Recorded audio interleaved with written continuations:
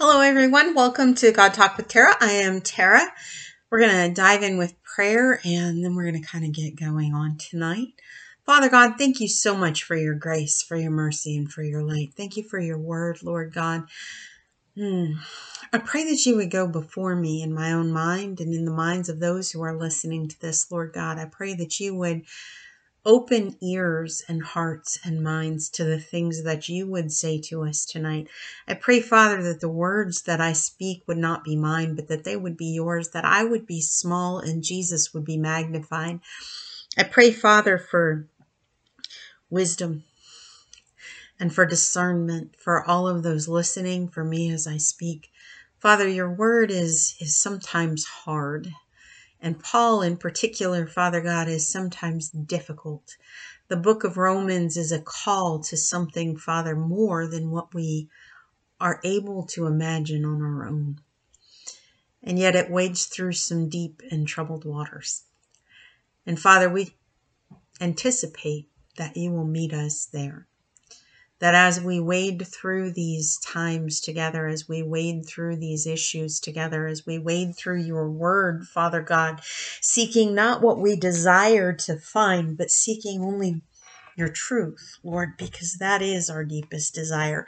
Father, I pray that you would bring revelation. I pray that you would speak clarity to your people so that we would be able to go and proclaim the righteousness of God, the glory of Jesus Christ, the wonder of your gospel, Father God, to a world that is drowning. We love you, Lord, with all that we are, and we ask this in Jesus' name tonight. Amen.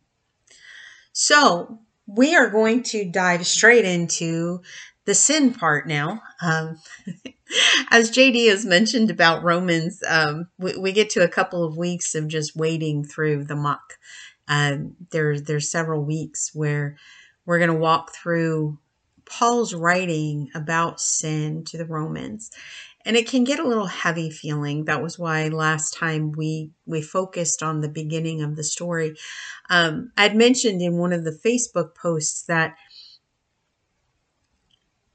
part of good storytelling is tension and understanding wickedness and understanding heroes and understanding villains and protagonists. And so we see things like The Lord of the Rings, where we begin with the goodness. We begin with things as they should be. We begin with the understanding and the knowledge that there is good. And then we are introduced to the reality of evil and wickedness and the destruction that comes from it. And all along the way, we are still pointed to the good. We are pointed to the good that is still present, that is resisting wickedness. And we are pointed towards the end where redemption is found, where good triumphs. And this is God too. Paul was a master storyteller.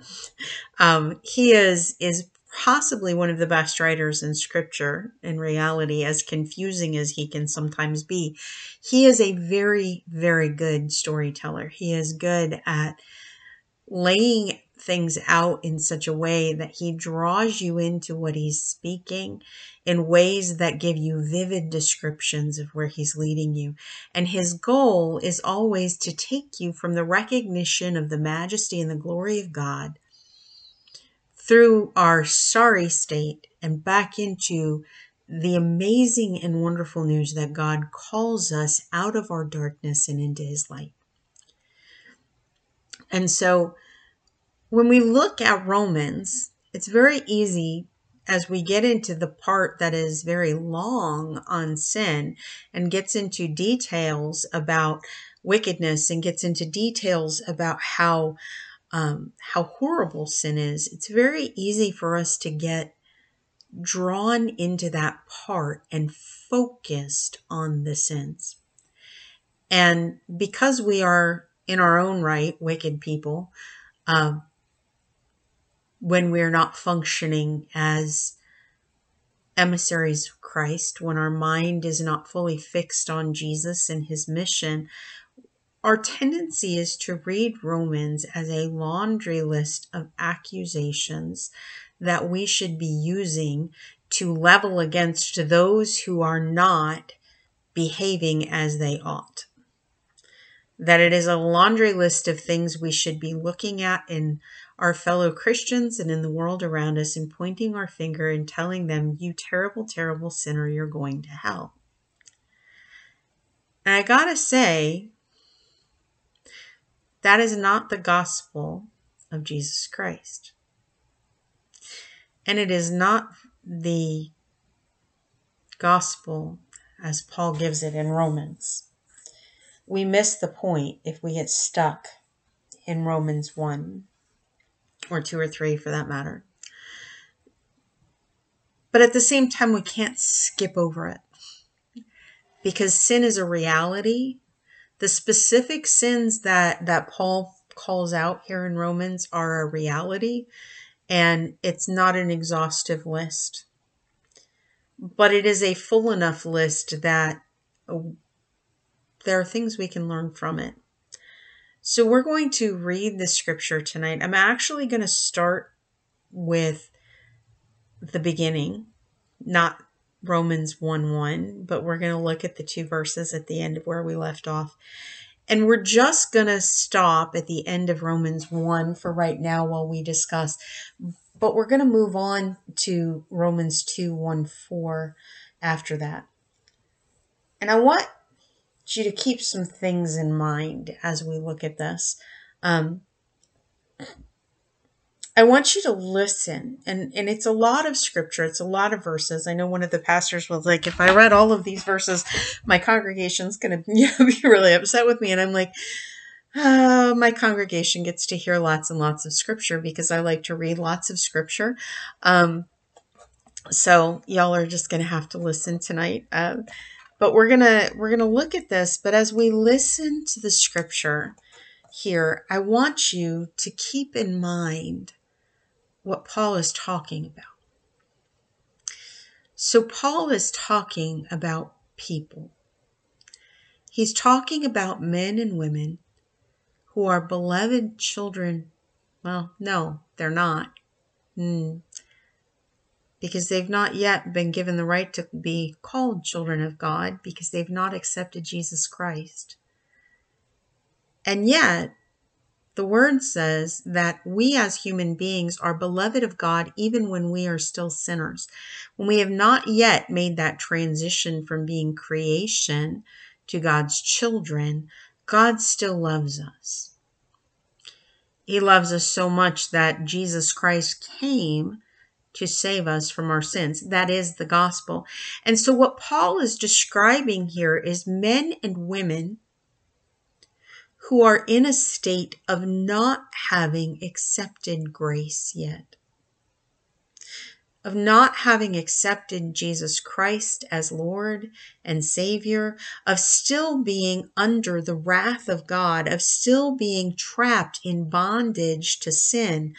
He is describing men and women who are still in rebellion and God's reaction to that rebellion and what happens to those men and women as they continue to rebel against God.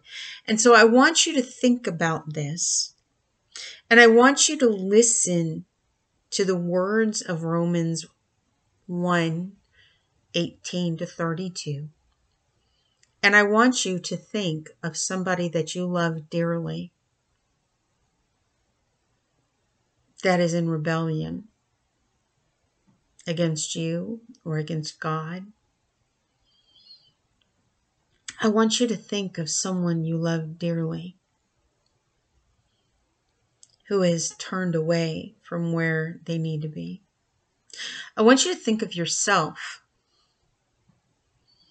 before you knew Jesus Christ. For some of you, that's going to be hard. Some of you have been walking with Jesus since you were 6 years old. You professed him as Lord and Savior when you were little, and you have not really gone through a point in your life where you have not known Jesus as your Lord. And I praise God for you. I really do. you know people that you can think of who are in the boat that I'm talking about. But for those of you who are like me,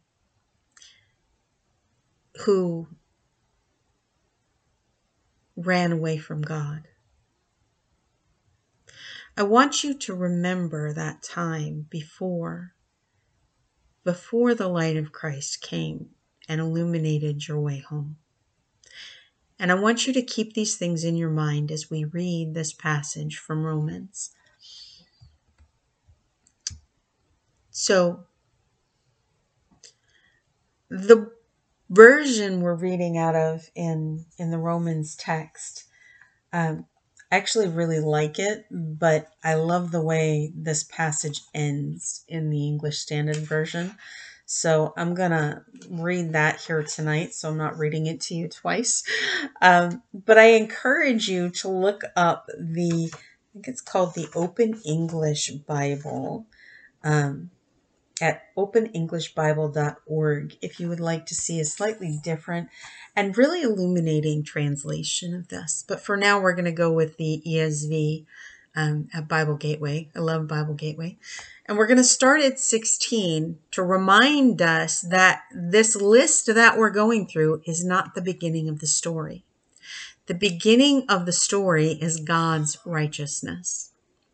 For I am not ashamed of the gospel, for it is the power of God for salvation to everyone who believes, to the Jew first, and also to the Greek.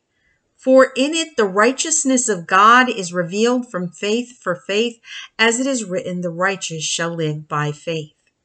I want you to remember right here, it is not your righteousness that is revealed in the gospel. In it, the righteousness of God is revealed from faith for faith.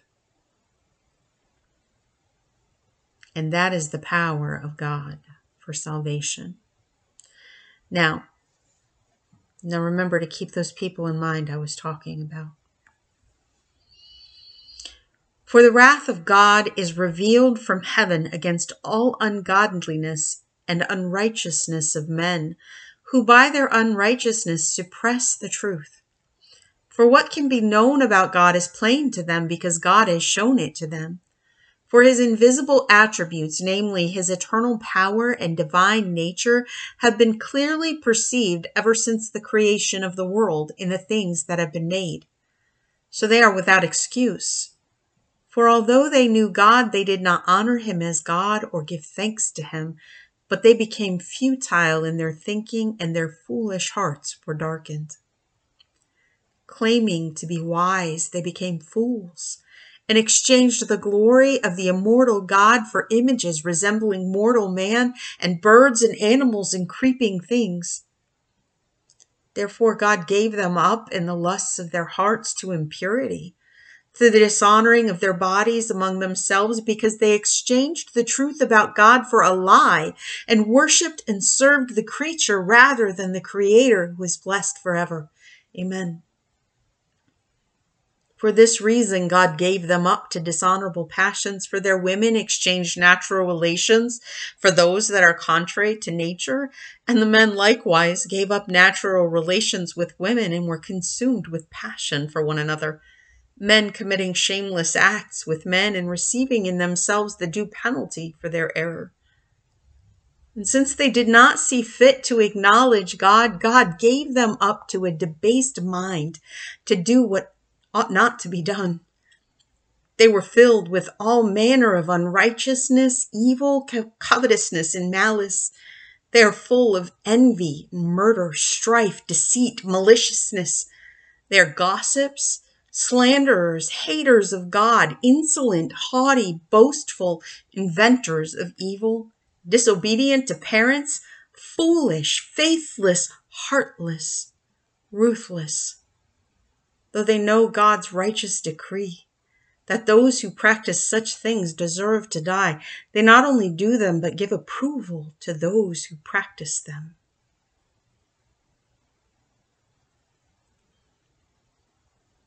Now, I want to ask you something. Normally when we read this, particularly in the context, like I mentioned last week, of of conflict over human sexuality within the church and how to handle that.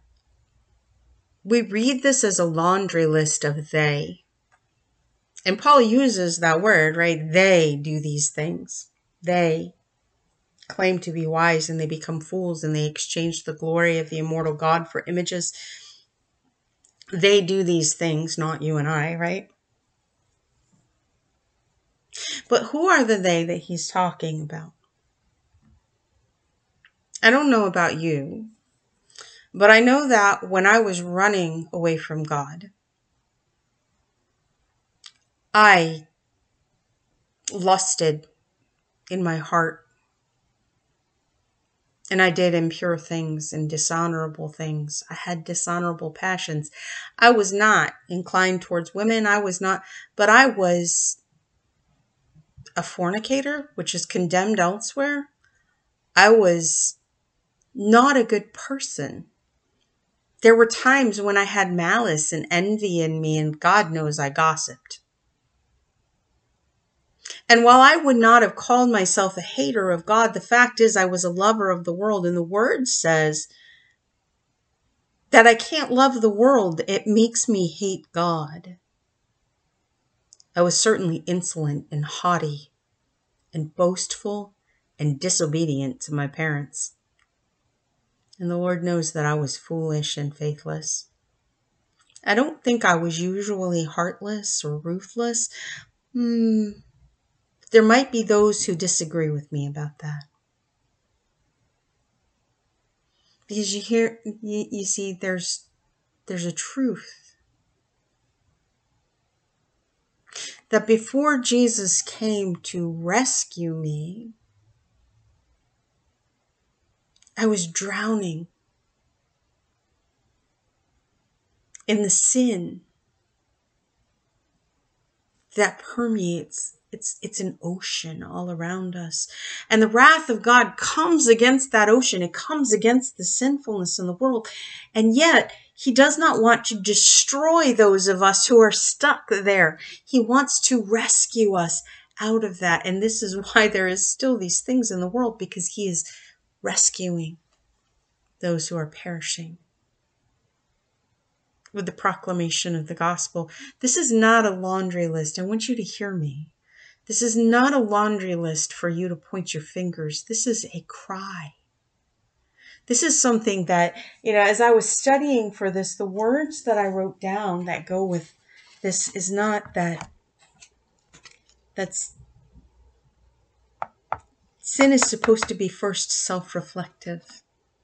So we mentioned that you can't take the speck out of your brother's eye until you've taken the log out of your own. So first, before we start looking for the sins in other people, before we start saying the they, right, we need to make sure that we are in a place where we are identifying any of these things in ourselves. And remember, this is not a comprehensive list. When Paul says inventing ways of doing evil, how many of you know that we invent ways of doing evil?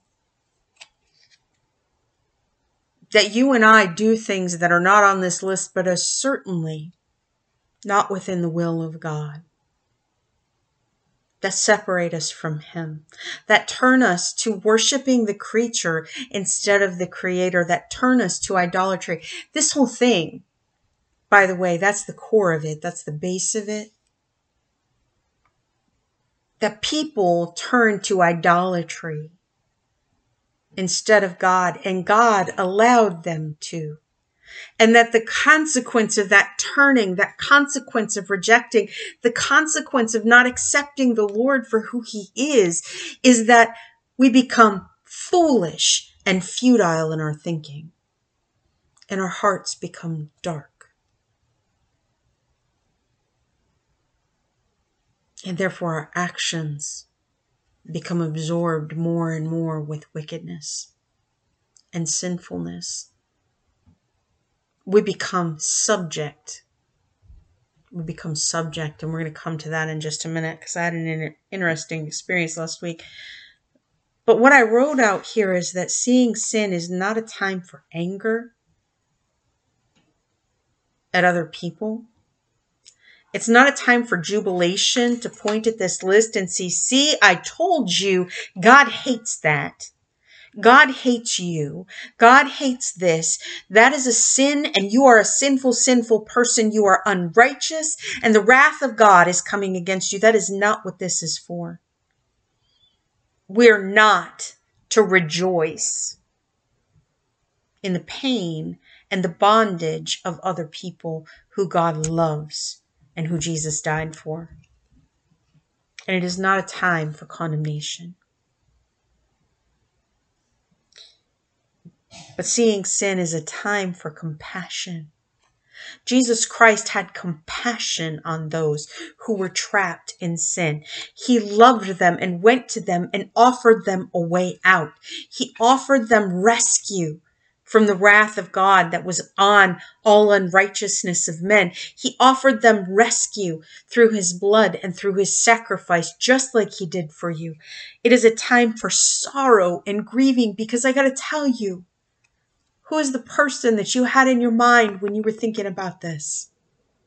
Who is the person that is in rebellion, that you love desperately and desire to be rescued and to be saved and to be set on a path that would bring them into joy and peace and the love of God? Who is that person? Because every single person on the planet, God created them and he loves them, and he feels 10 times more love toward them than you possibly can toward the person you're thinking of. And right now, for the whoever that is, whether it's yourself as a younger person or whether it is somebody that you love, your heart is breaking.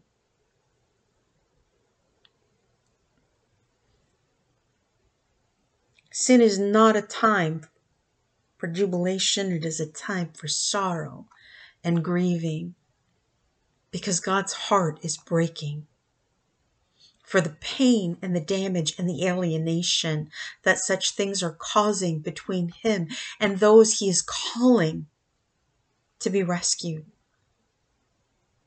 Sin is a time for humility, because this is about leveling here. This thing that Paul is doing, these descriptions that he's giving. While there are many sins on this list that were not common among the church that he was writing to, I guarantee you there are sins on this list that they were tolerating. Gossip and envy, malice towards one another, strife. Strife is just being snotty toward one another, starting fights, being angry at one another. Haughty.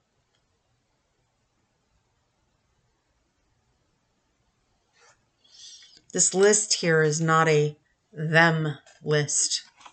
It is an us list. It is an every person list. And when we see this list, when we see these sins, it's not a time to point fingers. It's a time of humility, to recognize that we were that list. And even if we have come to a place now where we are in Romans 8, and where we have recognized but Jesus Christ, and we have begun to come to a place where we walk worthy of the righteousness to which we've been called, that hasn't always been true. And it is only by God's grace. It is only by turning to him. It is only through Jesus Christ and his propitiation and his salvation. It is only through his lordship that we have escaped the slavery to sin that these that we're talking about here are still trapped in.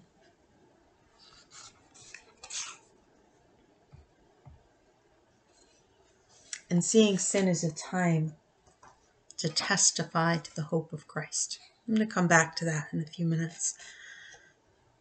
So it was really interesting that as I was studying this passage and preparing to speak on this, last Tuesday, Corey and I had an opportunity to go to the movies. We drove down to Hampton to see Nefarious. And if you have not seen Nefarious, You should. It's a horror movie. It's not a gory horror movie. It's not what you typically would see in a horror movie, but it's exceedingly well done. It's intended to be an understanding of demonic possession, a real understanding, not a fake understanding, and not all the, head spinning and that kind of thing, but a look at what it might look like if someone were possessed. It was interesting because I walked out of the theater. Before we had even hit the door out, I pulled Corey to the side in the hallway and prayed over all of us, over him and I and everyone else that had been in the theater, that anything that touched us in that place would be bound and cast out. Because it was that effective in the portrayal of what it would look like.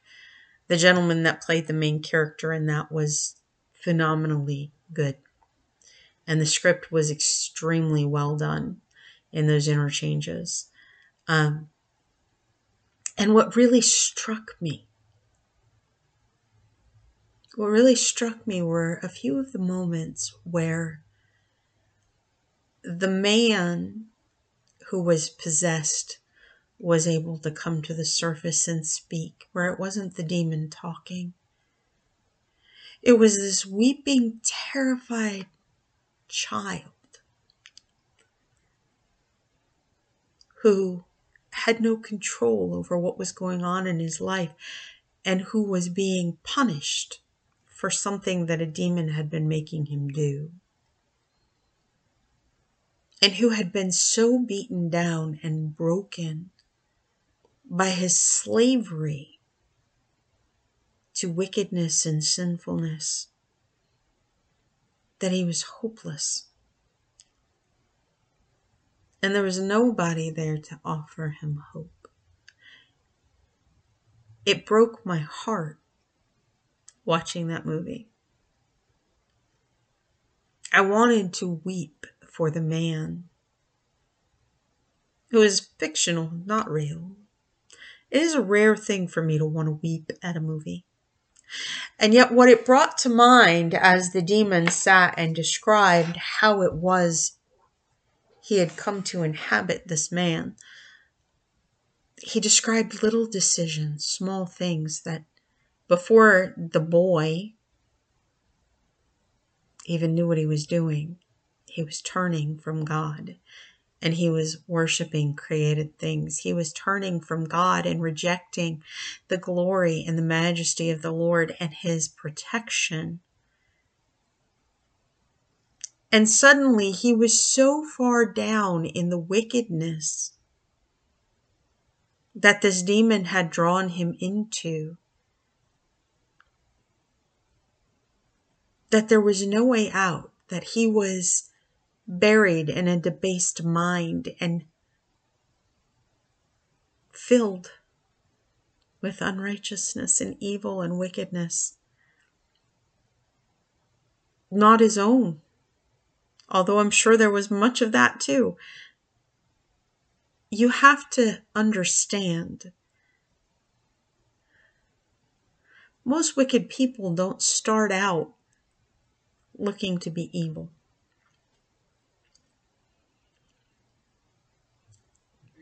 And most of them don't enjoy it.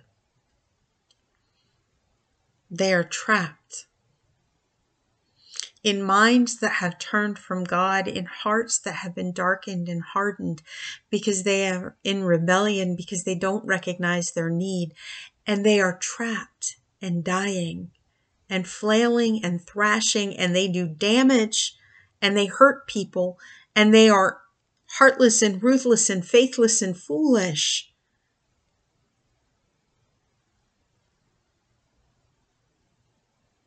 But they are people that somebody loves.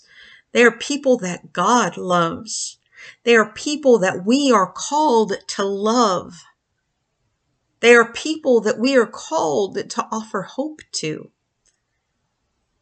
They are people that are not in a place of joy. When we think about this, when you think about people being darkened, I understand that, God says that they should die, and not only do they do them, but they give approval to those who practice them. I understand that we react to this angrily. We react to this with wrath because we think to ourselves, oh, these people are causing so much damage to the innocent. We get angry at this, but the fact of the matter is that these people are not taking delight in this. They are trapped in lust that they mistake for love. They are trapped in deceit that they mistake for truth. They are trapped in maliciousness that they think of as self-protection. They are trapped in envy and entitlement without ever realizing that the things that they desire will never fill the hole that is in them, that is dying for something, that is longing for something, that is crying out, that they are stuffing everything they possibly can into that space to try to fill it, and they are still voracious because nothing can satisfy them.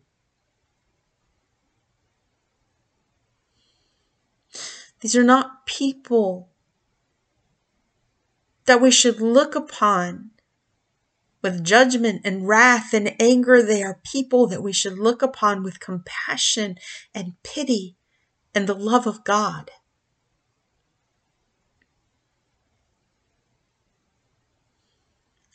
And that brings us to the next part. We're going to jump over to chapter 2. And we're going to take a look at that in the CEB version. We're going to look at Romans 2, 1 through 4, and then we're going to wrap it up tonight. Therefore, now this is after this very long list of they do these things. Therefore, you have nothing to say in your own defense, whoever you are who set yourself up as a judge. In judging others, you condemn yourself, for you who set yourself up as a judge do the very same things. And we know that God's judgment falls unerringly on those who do them. You who judge those that do such things and yet are yourself guilty of them, do you suppose that you of all people will escape God's judgment? Or do you think lightly of his abundant kindness, patience, and forbearance, not realizing that his kindness is meant to lead you to repentance?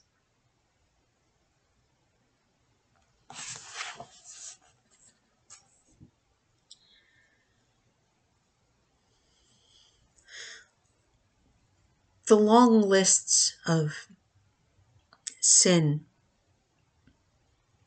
that Paul puts here in Romans is not meant for the condemnation of the world. It's not meant for the condemnation of the wicked. It's not meant for us to point our fingers and to grow angry and strident, to practice strife and maliciousness, to become insolent and haughty in our belief that we are righteous, to gossip about one another and slander one another on the grounds that those people are faithless and foolish and heartless anyhow. We are to recognize that God is the judge. Does he set us up to judge between what is right and wrong in our own actions and to help our brothers and sisters to walk in righteousness? Yes, he does. But it is not up to you to determine that the people who disagree with you or the people who are practicing evil things are so far gone that God does not love them and that it is okay to rejoice at their fall. That is not up to us. It is not up to us to behave with a lack of compassion to those who are under God's judgment. Even as we warn them that there is a thing, that there is the wrath of God and that there is a judgment of God, even as we warn them of those things, it is not our job to rejoice in that. It is not our job to condemn them. It is not our job to take delight in that. It is our job to have compassion and pity and offer them the hope of Christ, because the kindness of God, the patience of God is not meant as license for these things in our hearts any more than it's meant as license in their hearts. It is meant to bring us to repentance. God provides kindness. Do you know that you, as a Christian, as a Christ image bearer, as an ambassador for Jesus, you are a part of the kindness of God that is designed to draw people to repentance? But first we have to repent ourselves and keep ourselves turned toward God. Repentance is not a dirty word where we get on our knees and we grovel before the Lord. That is not repentance. His kindness is meant to draw us to Him and away from our idols, away from the things we worship, whether that worship is of fishes and animals and people statues, or whether that worship is our self-righteousness and our desire to point our fingers at them. It is time for us to focus our eyes on Christ, to turn ourselves to God, and to follow Him where He leads us. And as we do that, we will be confronted with those who are under the wrath of God, who are drowning in the sea of wrath. And it is our responsibility, to the Jews and the Gentiles, to the Greeks and the non-Greeks, to the barbarians and the educated. It is our job to be God's kindness and mercy in that sea of wrath, to invite them to come into a relationship with Jesus Christ, to climb on the lifeboat that He has provided,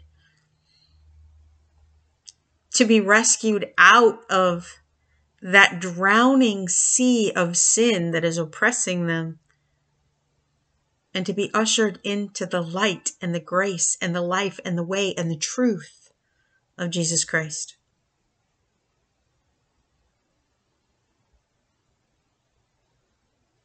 We need to figure out how to do that. And Paul is going to walk us through some of that as we continue on. Father God, please give us eyes to see the way that You see. Please help us to understand sin for what it is, that it is a separation from You and that it is to be pitied, Father God. That we are called to have compassion on those who do not yet know You. We are called to have compassion on those who claim to know You but have darkened hearts and distorted minds, Father God. We are called to love them as You love them, to be a beacon, Father God. When Your word says that when someone keeps on sinning, we are to put them out of the congregation and treat them as we do the tax collectors and the sinners. Jesus came to save the tax collectors and the sinners. We're not called to cut off people from You and from hope, Father God. We are simply called not to continue to condone the things they are doing until they come to a place of repentance and turning to You, Lord. And we can't help them come to that place if we break relationship and turn away from them. Father, help us to be Your hands and Your feet, Your voice and Your light and Your love and Your grace. Help us, Lord God, to be the image bearers that You have created us to be. Help us to stand firm, Lord God, in the truth of Your word, to not shy away from speaking of sin and describing what it is, Lord God, and being firm about what Your word says about sin and helping people to see and know and understand. But Lord God, let us do that with gentleness and with compassion, with kindness and forbearance that draws people to You, Father God. because that's why we're still here. Peter says that you are not slow as we count slowness, that you are patient, waiting until all who will come to you would be rescued, because you don't desire that any would perish. Father God, help us to understand that your patience and your kindness, Lord, is meant to allow for people to be able to come to you, to draw people to repentance, and that, Father, we are meant to be part of that. Father, help us to be good ambassadors for your kingdom. Give us courage and boldness, Father God, to stand firmly on your word, even when those we know and love don't agree with us,